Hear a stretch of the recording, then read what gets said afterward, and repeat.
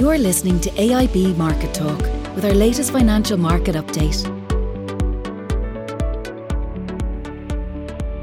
Hello and welcome to our AIB Market Update on Tuesday the 22nd of February. I'm Paul Ward from our Customer Treasury Unit and I'm joined this week by AIB's Senior Economist John Fahey to discuss the recent developments on the financial markets. Morning, John. Morning, Paul. I might start just, John, with over the last couple of weeks, the geopolitical news flow has definitely dictated the performance of the financial markets.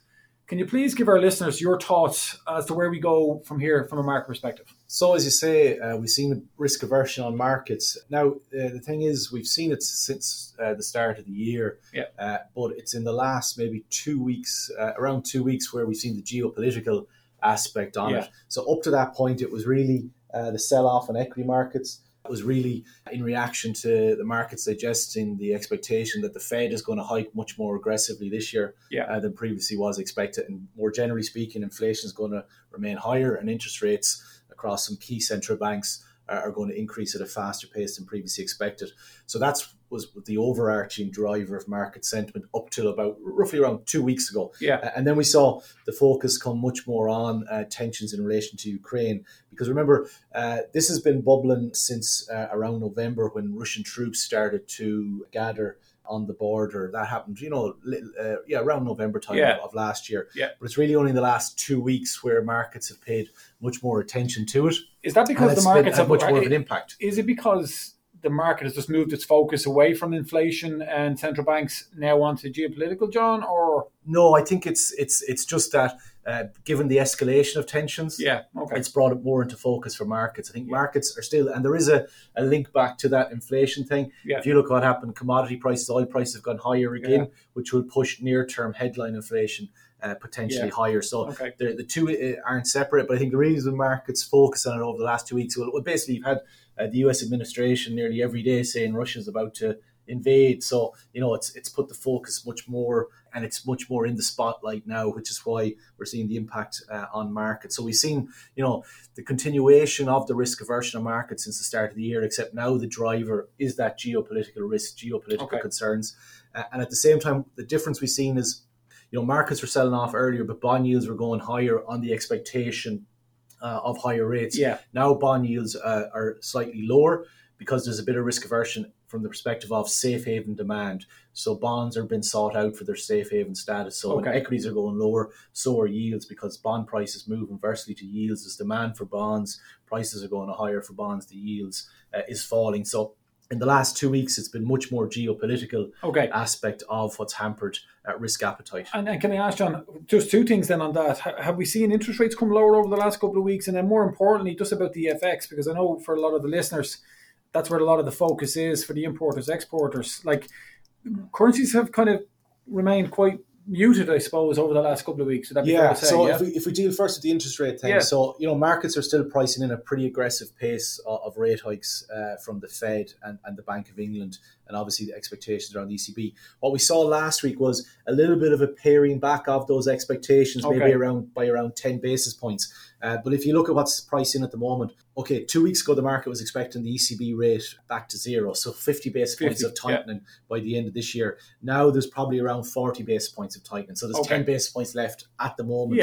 And similarly in the US and the UK, rates in the UK are seen getting close to maybe 1.85% by the end of the year, in terms of where contracts at the moment are suggesting. At the start of last week or the previous week, it was closer to 2%. So there's been about a 10 basis points pullback. But the bigger picture, it's still a fairly aggressive pace of tightening expected from those central banks. Can I just ask you, just before we get on to the currencies, like, will those interest rate increases be front-loaded? Like, so at the next Bank of England meeting, I think, which is in March, are we expecting 50 basis points? That's what the market's priced in. So, because if you think of the last meeting in February, they hiked rates by 25 basis points. And also it was 5-4 on the vote, but those four were looking for 50 rather than 25. So there's definitely a aggressively hawkish leaning within the Bank of England. So that's why the market's pricing in 50 basis points. Because I seen this morning just some of the main banks giving their indications for US rates, and I won't mention anybody, but one of them was indicating they expect 9 rate increases from the US. Now, that does seem a bit excessive. Yeah, that's aggressive at the moment. The market's probably priced in between 6 to 7 and it's come back a little bit too, just on the back of that risk aversion in markets and a little bit of uncertainty there. But, it hasn't had a huge impact. There's maybe a little less aggressive, 10 basis points across the board, less expected now than there was maybe 2 weeks ago. That's just related to just the uncertainty out there on the geopolitical. The geopolitical risk aspect could, in the next 2 to 3 weeks, that could quieten down a bit, and then the focus is back on inflation. You mentioned there the currency. From a currency perspective, we saw a little bit of safe haven demand maybe 2 weeks ago in terms of the dollar. It got a little bit of a boost. Euro dollar went back below 113, but last week, despite that kind of escalation of concerns in relation to Russia-Ukraine tensions, the main currency pairs have been fairly range-bound. So we haven't seen a huge contagion onto currency markets from that sell-off on equity markets. If you look at the levels, euro dollar has been in a 113 to 114 range for much of last week. Euro sterling's traded in 83 to 84p, and sterling against the dollar, or cable as it's called, has been in and around that 136 level. So we haven't seen any great contagion or volatility of risk off safe haven demand on currency markets. Like you could do if the crisis did escalate, and you asked there about where we go from here and what's the outlook in relation to this. It's very much front and center at the moment, the tensions there, and obviously it's dominating the news. There's talk of a summit happening at some stage on it. So markets reacted slightly positively to that news, but there's still a lot of uncertainty over what that summit will involve and whether it'll help to ease the tensions.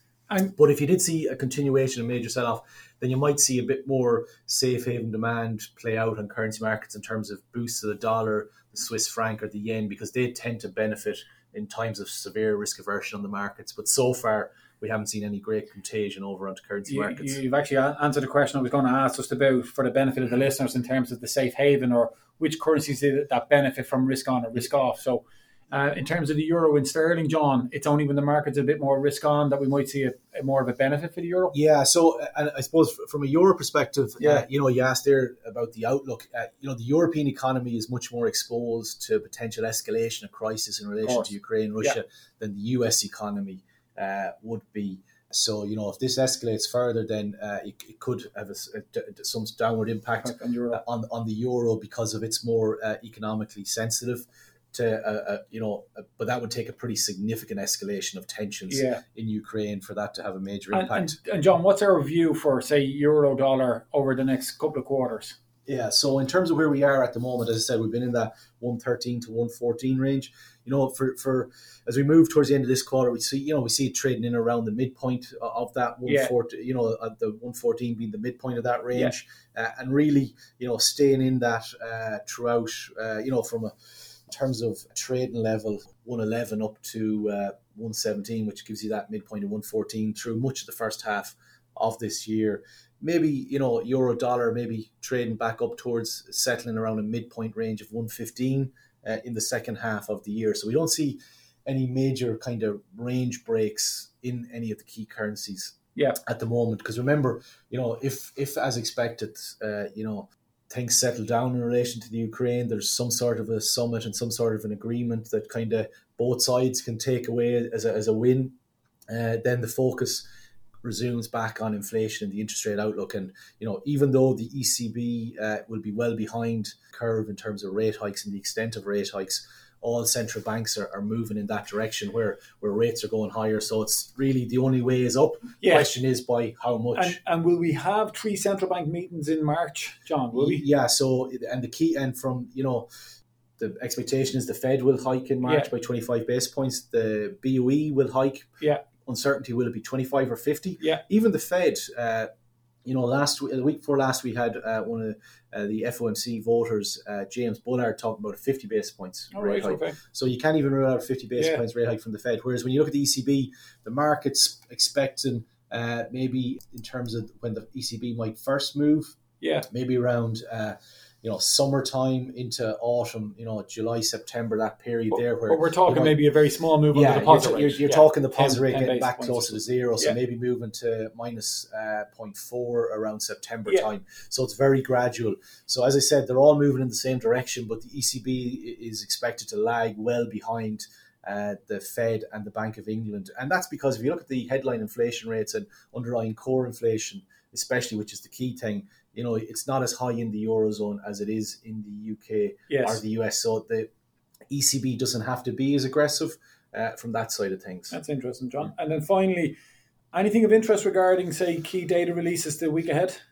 So when we look to the week ahead, in terms of, we talked about inflation there, the key US inflation metric from a Fed's perspective. So there's two key measures of inflation in the US. There's consumer price index, CPI, and there's core PCE. And it's the core PCE is what the Fed is their preferred measure of inflation. So that's out later this week, expected to increase further again. So it just shows the continued upward pressure on inflation. I assume that's the favourite one because it includes things like wage inflation and stuff. Well, it's more encapsulating of the overall economy, whereas the CPI is based on a basket of goods. So the Fed preferred the more economy-wide measure of that.